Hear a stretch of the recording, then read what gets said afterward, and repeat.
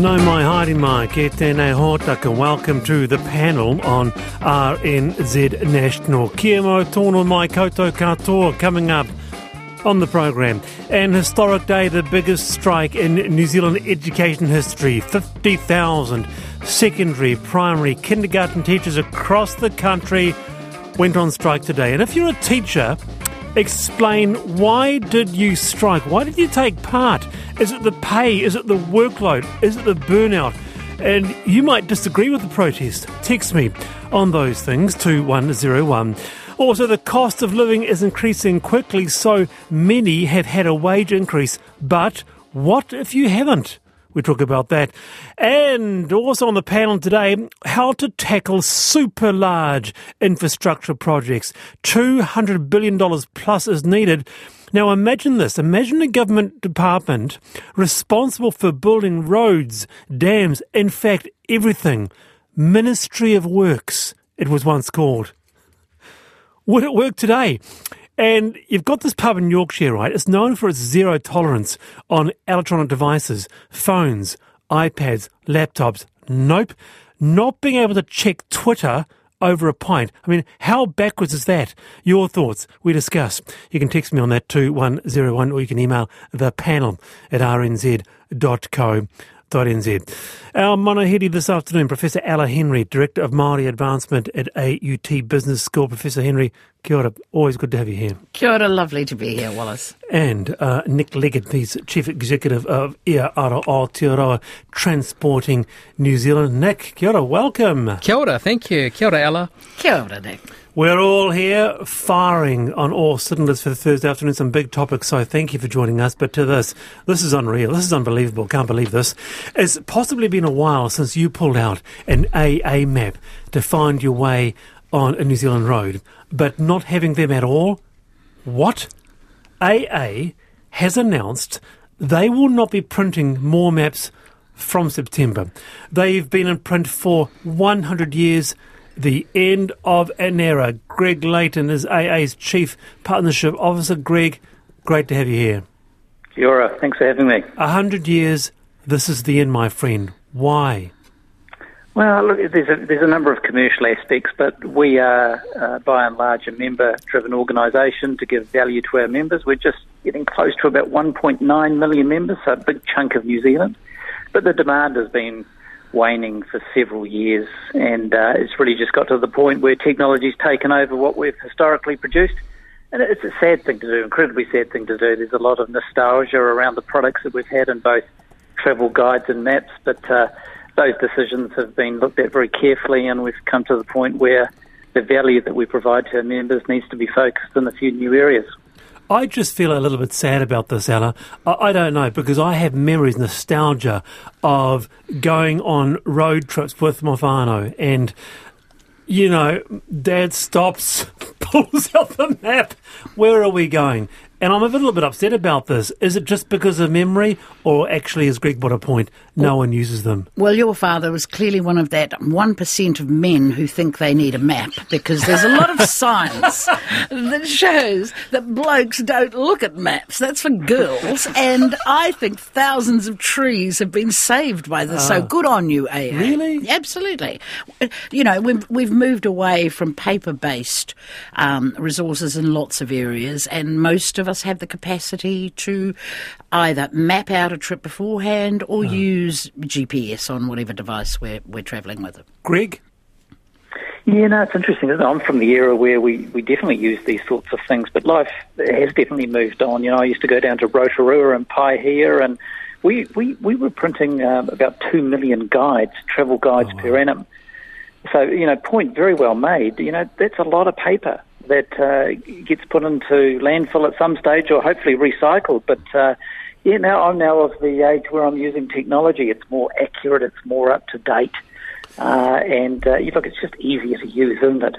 What about you, Nick? We've got the right person on. We have the head of the Trucking Association.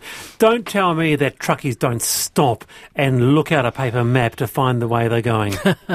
Well, they might have once, but I think I think technology has also hit the trucking industry. Look, I'm amazed the maps have lasted this long.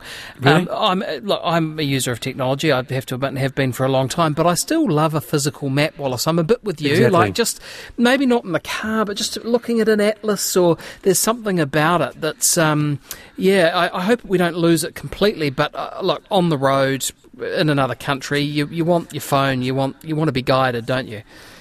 And the other thing, I guess, Greg, is that what Cyclone Gabrielle told us was that there are still cases to be made for old technologies, i.e. radio, transistor radio. And I'm wondering, in terms of the era where connectivity is super important but not always there for us, if we do still actually need a printed map in the glove box. Yeah, look, I've had some comments from various members that are saying they're still using their map from 1993 and earlier. So, they still stand the test of time, and I'm sure some of our current stock will be around for times to come, won't they? But I think it's you can still use various forms of mapping that are online, and you can still plot your journeys, and you're no longer having to get the highlighter out, are you, and sort of highlight where you're going to go and what you're going to do. You can do that online and do that quite effectively and download Wallace was obviously a fan of doing that. Yeah, you got me. Dad says, I'm too busy, look at the map, and I was useless at map reading. I wanted to actually go to a map reading course, because I was terrible at orienteering. But it's a skill, isn't it? Well, I haven't been able to have the eyesight to look at a map for at least 10 years. So I've discovered a lovely Australian woman's voice on my GPS, and she says, turn left and 400 metres. And I know I can do that. I can follow commands. All right, so it's the end of an hour. But before you go, Greg, is there a case to be made where maps of Aotearoa, of all places, be it Geraldine, Carterton, Thames, Coromandel, up in Kororaraka, these maps will be actually collector's items? Yeah, they will, and look, there's still segments of our membership that still value the map. The numbers have definitely dwindled, but there are alternatives out there, and as we get closer to September, we'll let our members know various sites to use and also where to get some of the printed material. There are still people out there, particularly in the regions, things called regional tourist offices, and many of those have distribution centres, places like eyesights. So there is still some information and some mapping around there, but I guess the other thing to be conscious about is people called cartographers, and those are specialists that do mapping. They're becoming like hen's teeth, and so is that right?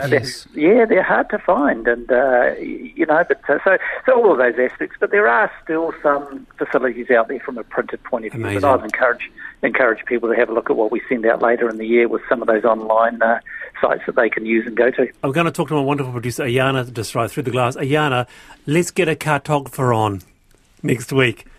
Dying to hear their point of view. Hey, lovely to talk to you with you, Greg. Kia ora. Nice, thank That's you. Greg Layton, the AA's Chief Partnership Officer.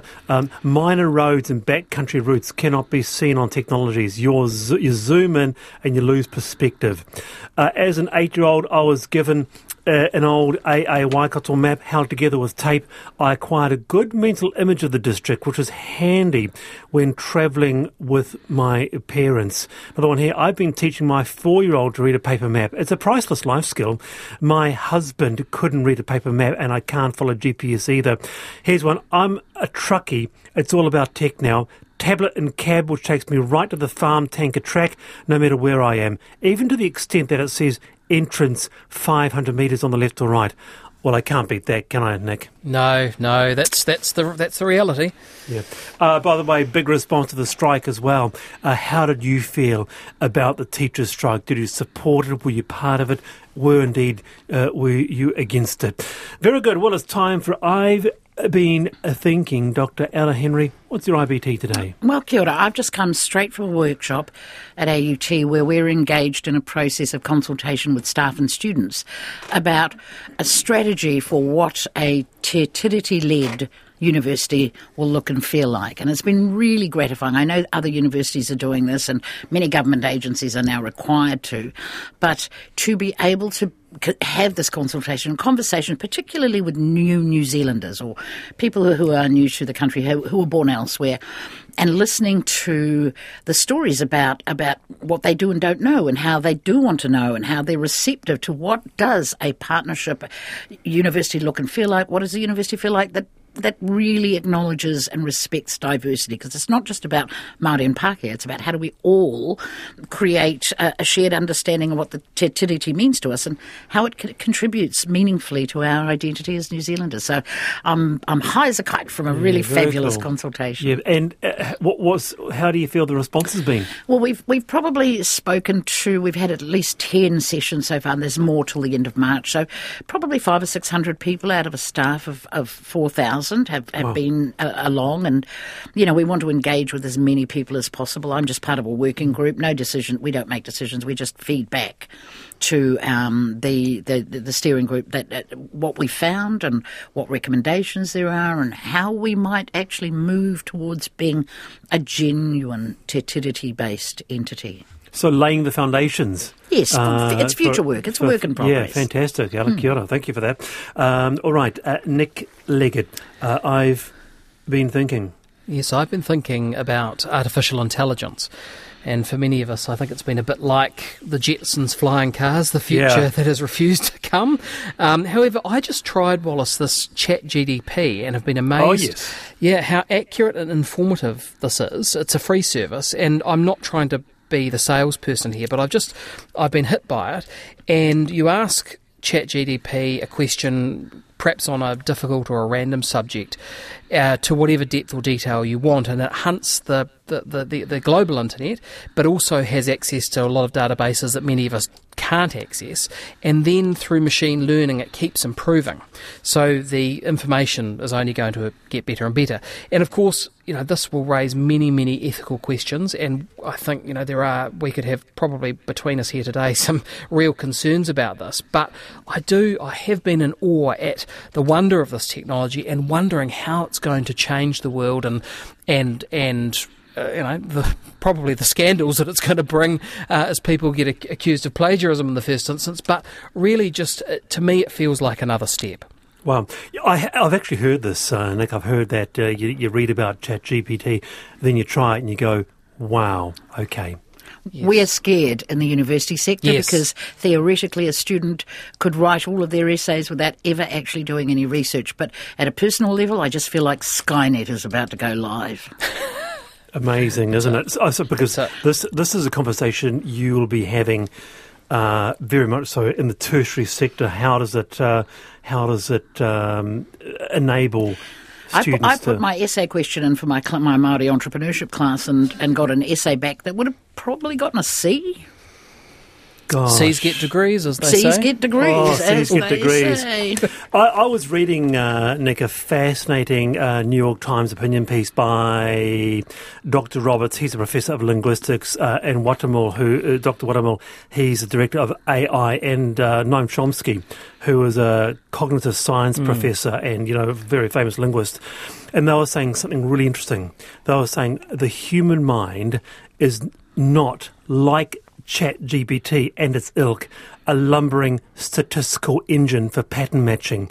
Their deepest flaw is the absence of the most critical capacity of any intelligence. I mean, these are three people who've been working on AI for decades, and they were saying, you know what is incredible? What's amazing is a young child acquiring language. That is what is amazing, and that is you can't replicate it.